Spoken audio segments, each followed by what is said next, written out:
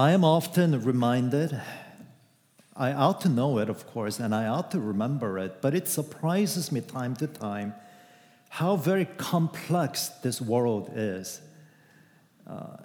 Just think about it this way. There are many languages spoken by people of vastly different cultures and history in this world. That alone makes it very complex. Not to mention the fact that what some culture considers good, another culture might consider not so good. Now, for example, it's well known that Eastern cultures value community over the individual, and that's what they consider good, whereas Western cultures prioritize the individual over the community. That's what they consider good. Different cultures, different expectations, and sometimes we can't even agree upon what is good or the best. And that holds true even among people who live within the same borders and speak the same language. Sometimes we realize there is almost an infinite chasm that divides the people of this country. We need no other proof than to turn on our evening news. How divisive our nation has become, how vastly different the politics are, how passionately different we are. People and their lives are infinitely complicated. We live in a very complex world.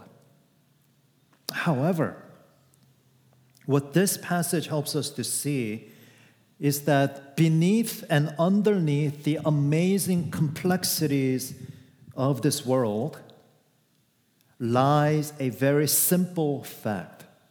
And this is the clarification that this passage gives us. Beneath and underneath the amazing complexities of this world, we realize that there are only two kinds of people. One type of people, they belong to the city that will fall. The other kinds of people, they belong to the city that will endure. That's the crystal clear picture that we need to see from this picture. Yes, the world is very complex, complicated, diverse, and yet underneath all that, we need to be mindful of only two different kinds of people. Those that dwell in the city that will fall, and those that dwell in the city that will endure. And so Isaiah in this chapter shows us, and that is the first thing that we notice, the enduring city, the enduring city. Now you remember, we are in chapter 27, and in the last 26 chapters, we have seen how threatened Israel was as a nation. They were facing an existential threat. They were expecting any day now the Assyrians to come and start a war against them. And so the people of Israel, they devised a survival strategies. The kingdom of Israel to the north, their strategy in order to deal with the existential threat, their strategy was to form an alliance with Syria and with other nations around them. And so the mindset that strategy betrays is that they would find peace for their time through the collective strength of allied nations. So that was the strategy of the northern kingdom, to enter into alliance with Syria to strengthen her position against Assyria. Judah, the kingdom of Judah to the south, their strategy was to fortify the Jerusalem walls and to secure their water supply. And it seems to me the mindset was something like, tough times don't last, but tough people do. And it seems like they were trying to ride out the war, as if That's a real solution to anything. But that was their strategy. Whereas the northern kingdom of Israel entered into foreign alliances, the southern kingdom of Judah, they built up their walls, they secured their water supplies. And when we think about what they are doing, we realize that the details of their strategies are different. But there is something in common that they share. They are both attempting to make their city endure by their own resources. And history tells us that they both failed. The northern kingdom of Israel could not withstand Assyria. Their allied strength was not enough. And the southern kingdom of Judah, their fortified walls wasn't enough. Israel and Judah, they both failed. And it is against this backdrop that Isaiah sees an enduring city. And so he begins out this passage by saying, we have a strong city. He sets up salvation as walls and bulwarks. And Isaiah is describing for us a city that endures, and this city endures not because of the strength of men in alliance, and this city is safe not because of the thickness of our walls. Rather, this city endures because God is her salvation, and God is her protection. The peace and the security of this city do not come from human endeavor. So notice verse 4. Trust in the Lord forever, for the Lord God is an everlasting rock. You know, the stone walls of Jerusalem wall could not withstand the battering rams of our enemies. They crumbled.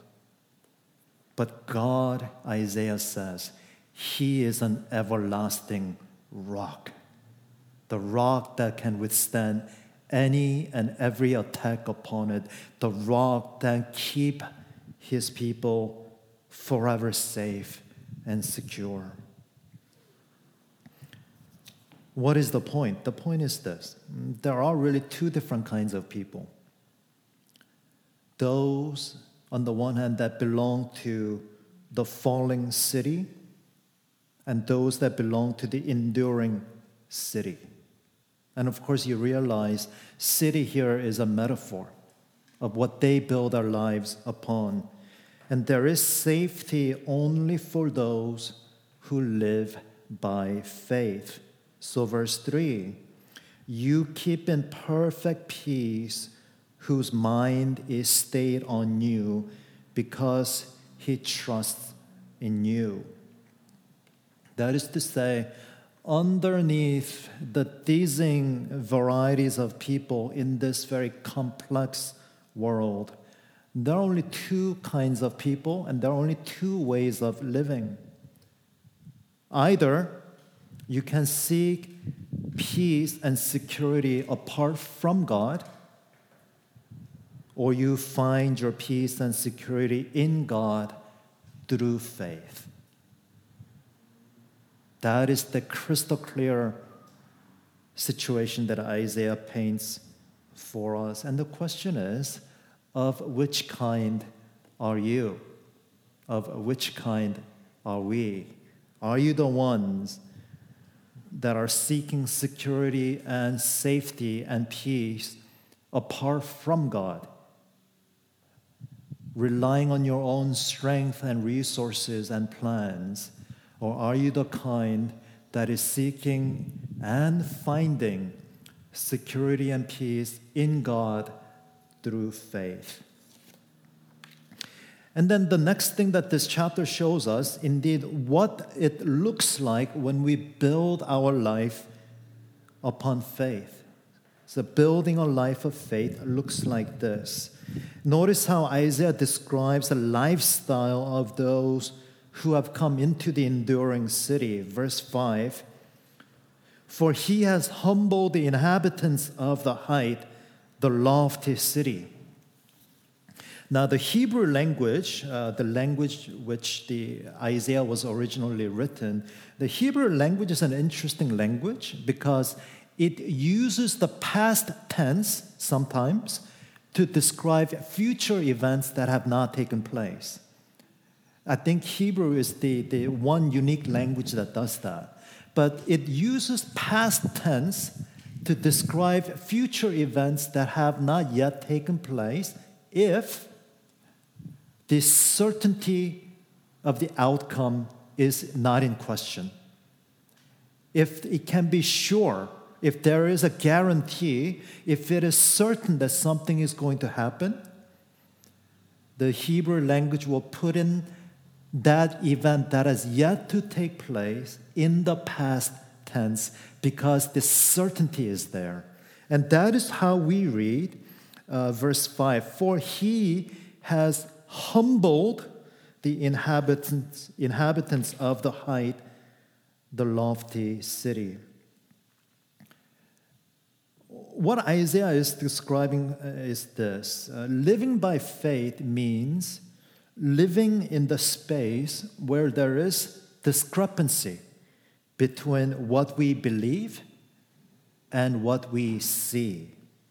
For now, the city of man, the people who have built their lives, who are seeking their security apart from God, for now, that city is impressive. For now, that city is strong. It is rich with resources. It boasts of its many achievements. It is proud. It is high. And it is lofty. And the discrepancy comes in the fact that for now, the city of man is strong. And that's what we see. But by faith, we believe that one day, God, just as he did with the Tower of Babel, God will humble man's lofty achievements. So that's the tension that we live with, and that's what it means to live with faith. For now, what we see is the city of man in glory, in strength and power, rich and abundant with resources. And we, on the other hand, are not that.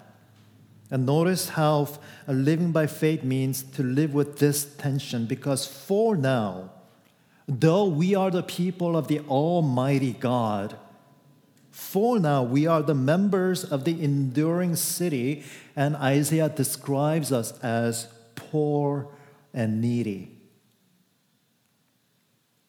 Isn't that how we feel, don't we? Increasingly, God's people are felt to be the minority who are rapidly losing whatever influence we had on the culture.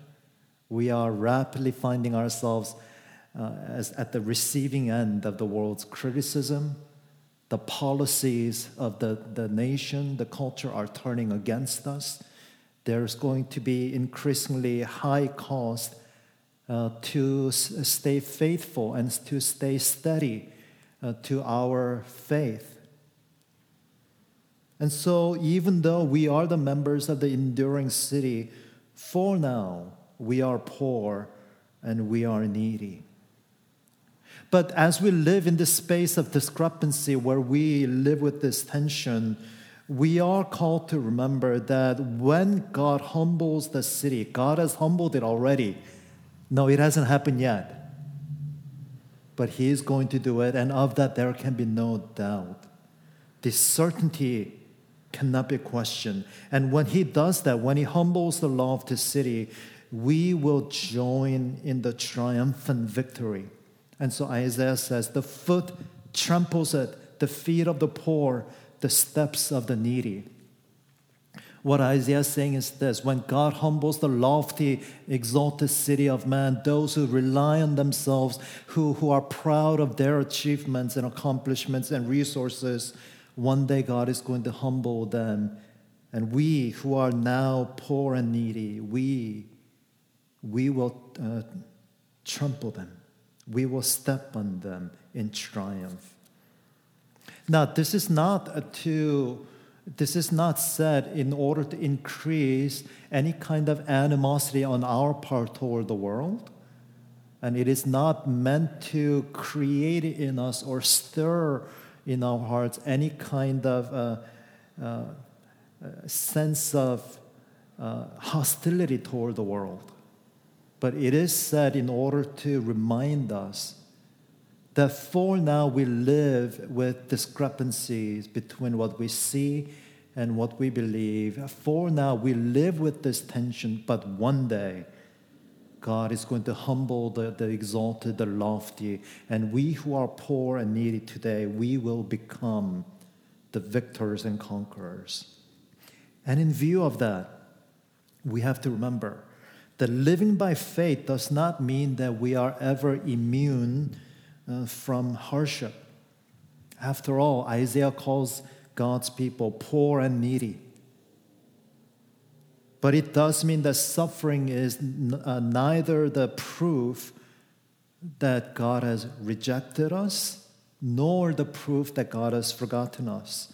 Rather, God has ordained for us the only lifestyle that befits the citizens of his enduring city.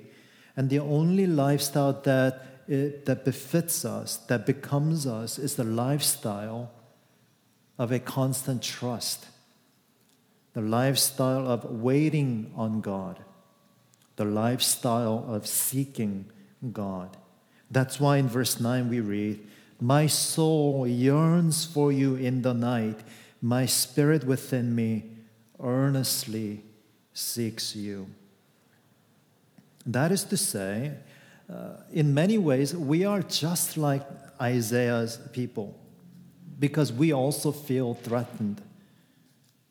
Now, I think because this country is so blessed, it is easy to forget that in some parts of the world today, this very moment, some people's lives are threatened by war, just like Isaiah's people were. But even if our own lives are not threatened by war, we face many other threats that are just as serious and just as real. There are many different ways our well-being is threatened every day. And we realize how scary and heartless this world is. This came home to me this week when on Facebook I saw a friend of mine from college days was diagnosed with cancer. I never think myself old enough to have friends with cancer, but there we are. There are 1,000 things in this life that remind us, that threaten our well-being. So, as we face many threats in life, what do we do? What do we do? And that brings us to the last and the third point. We take our stand in the God of peace. We take our stand in the God of peace. Now, we spend our whole life looking for peace.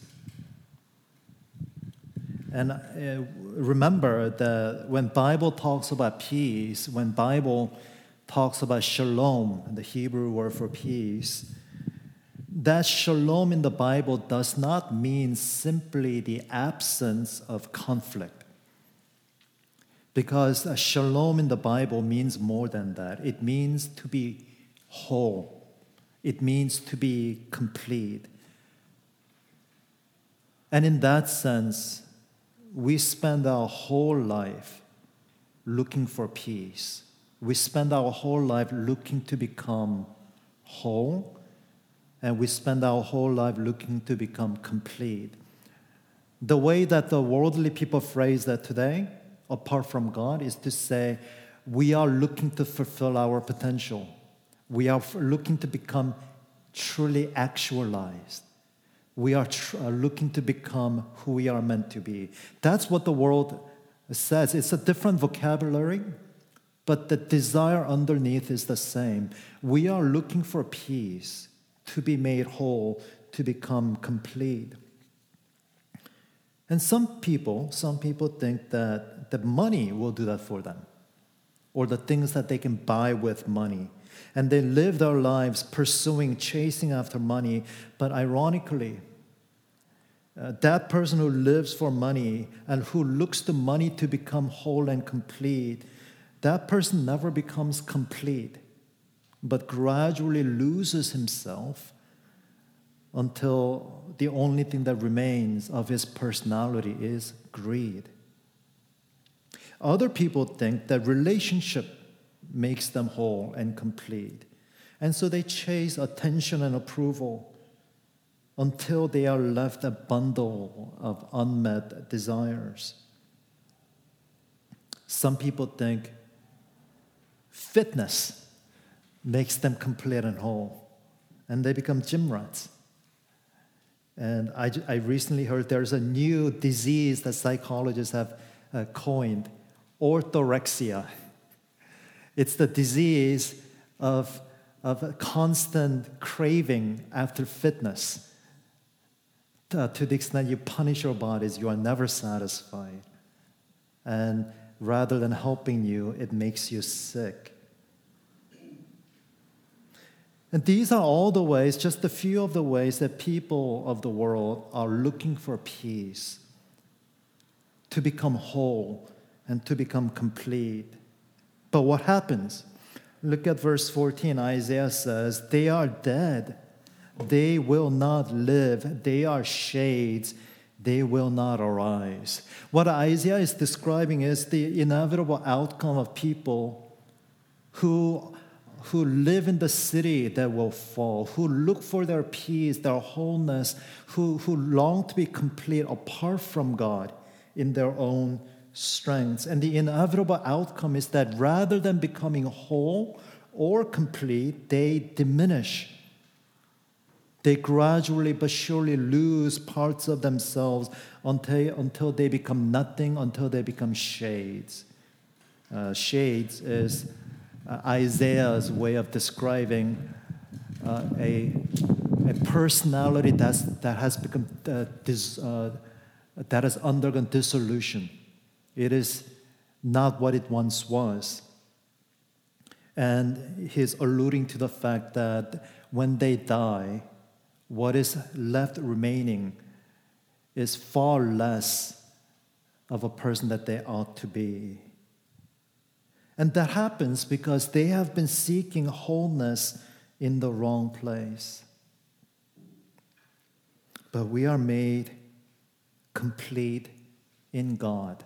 So verse 12, "O Lord, you will ordain peace for us, for you have indeed done for us all our works."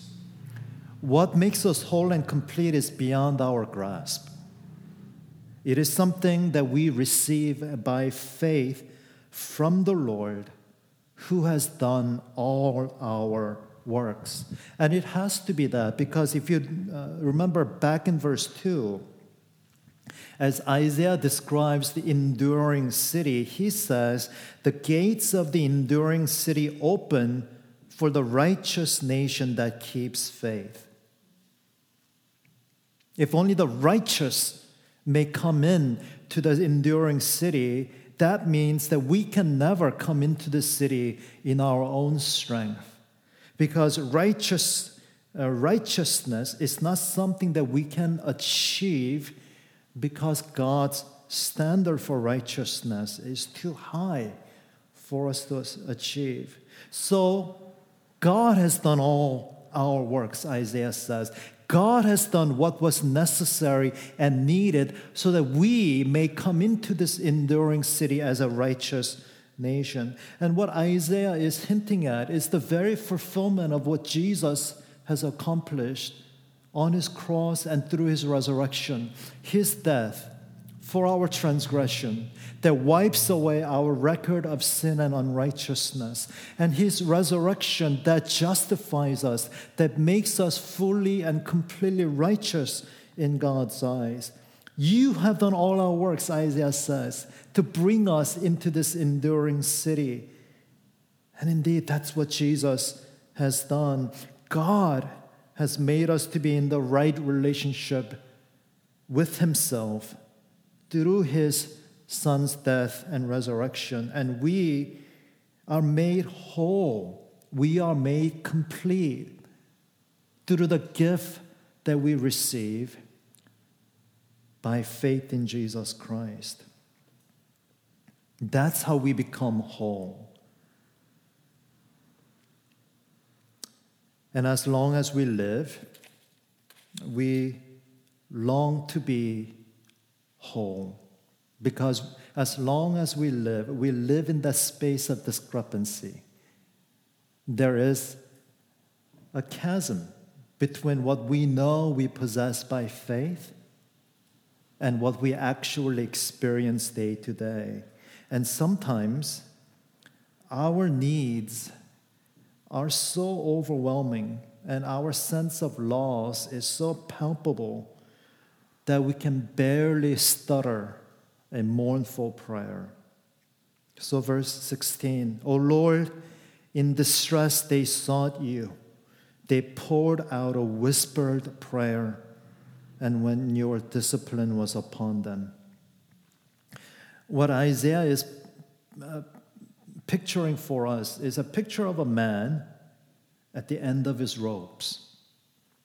Although he lives by faith, although by faith he is considered righteous, and although by faith he has been brought into God's enduring city, his daily experience is so difficult, so crushing, that he can barely whisper a prayer.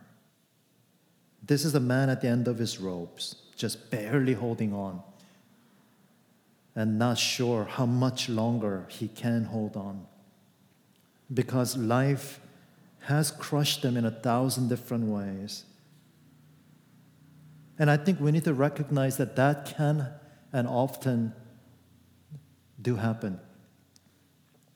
Though we are by faith in God's enduring city, though by faith we are righteous in God's eyes, though by faith we know one day we will be the victorious conquerors, for now we can experience a life that is crushing and hard, so much so that it is with difficulty you can barely whisper a prayer to God. But even a barely whispered prayer to God is a prayer to the God of power, is a prayer to the God of grace, and is a prayer to the God of life. And even though we can barely and only barely whisper a prayer in life's many afflictions and hardship, God hears that prayer, and God will see to it that hardships will not diminish us, and hardships will not diminish us and leave us to be shades. But verse 19, your dead shall live, their bodies shall rise. You who dwell in the dust, awake and sing for joy, for your dew is a dew of light, and the earth will give birth to the dead.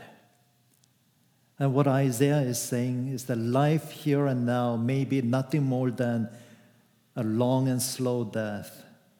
And although life here may be crushing, hard, and difficult, so much so that the most you can manage to do is bring out a whispered prayer to God.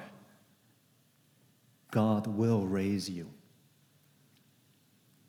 He will resurrect you into life and glory, because Jesus, who has done all our works, that means not only he has accomplished our salvation and our forgiveness, but he has already accomplished our resurrection. No, it hasn't happened yet, but the outcome of that is so certain, there can be no doubt about it, that we can say that, as Paul says in Romans chapter 8, those whom he has called, he has glorified. Past tense of an event that has yet to take place. And so, loved ones, hear this. We live in a space of tension and discrepancy. On the one hand, what we know by faith and belief. On the other hand, what we see and experience. They are sometimes radically different. And in the hardness of life, you may not even have enough strength to pray, but barely manage a whisper. But even if all you can manage is a whispered prayer, you are still praying to the God of power and grace. And one day, He will raise you into glory. In Jesus' name, amen. Now let's pray together. Thank you, God, and we praise you for your loving kindness to us and these precious promises. Indeed, O God, I pray for your people who are hard-pressed, who are weary, who feel drained, who feel like they're running on fumes, who have nothing left in them but a struggling whisper. Lord, would you strengthen them? Would you encourage them? Would you remind them that you are strong for them, that you are holding them in your gracious hands, and that one day you will raise them to life and glory. And in Jesus' name we pray. Amen.